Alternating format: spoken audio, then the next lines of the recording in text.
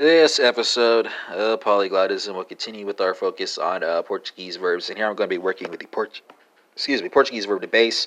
And for listeners conversing in Spanish, French, Dutch, German, Italian, Norwegian, Swedish, and Danish, there will be translations and spellings for you as well, so folks conversing in any of those languages can make connections that they want to make. And I'll be proceeding by person to number here, so you have second person singular, then second person plural, with the translation of both instances being base as an imperative command.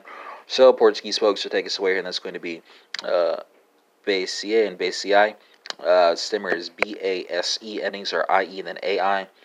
French folks, let's go from Portuguese to French. It's going to be baz and bazi.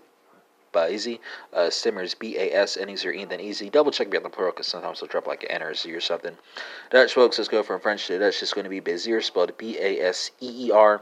German folks, let's go from Dutch to German. That's going to be, well, we went from French to Dutch, and now we're going from Dutch to German. That's going to be basear and basear. Stemmer is B-A-S-I-E-R, endings are E and then T. Italian folks, let's go from German to Italian. That's going to be basan, basate. Stemmer is B-A-S, endings are A, then A-T-E. And for Norwegian, Swedish, and Danish friends, you have baz, basira, and basear, spelled B-A-S-B-A-S-E-R-A, and then B-A-S-E-R. Spanish folks are working with a cognate with the Italian infinitive, so what is that? Basan, basad.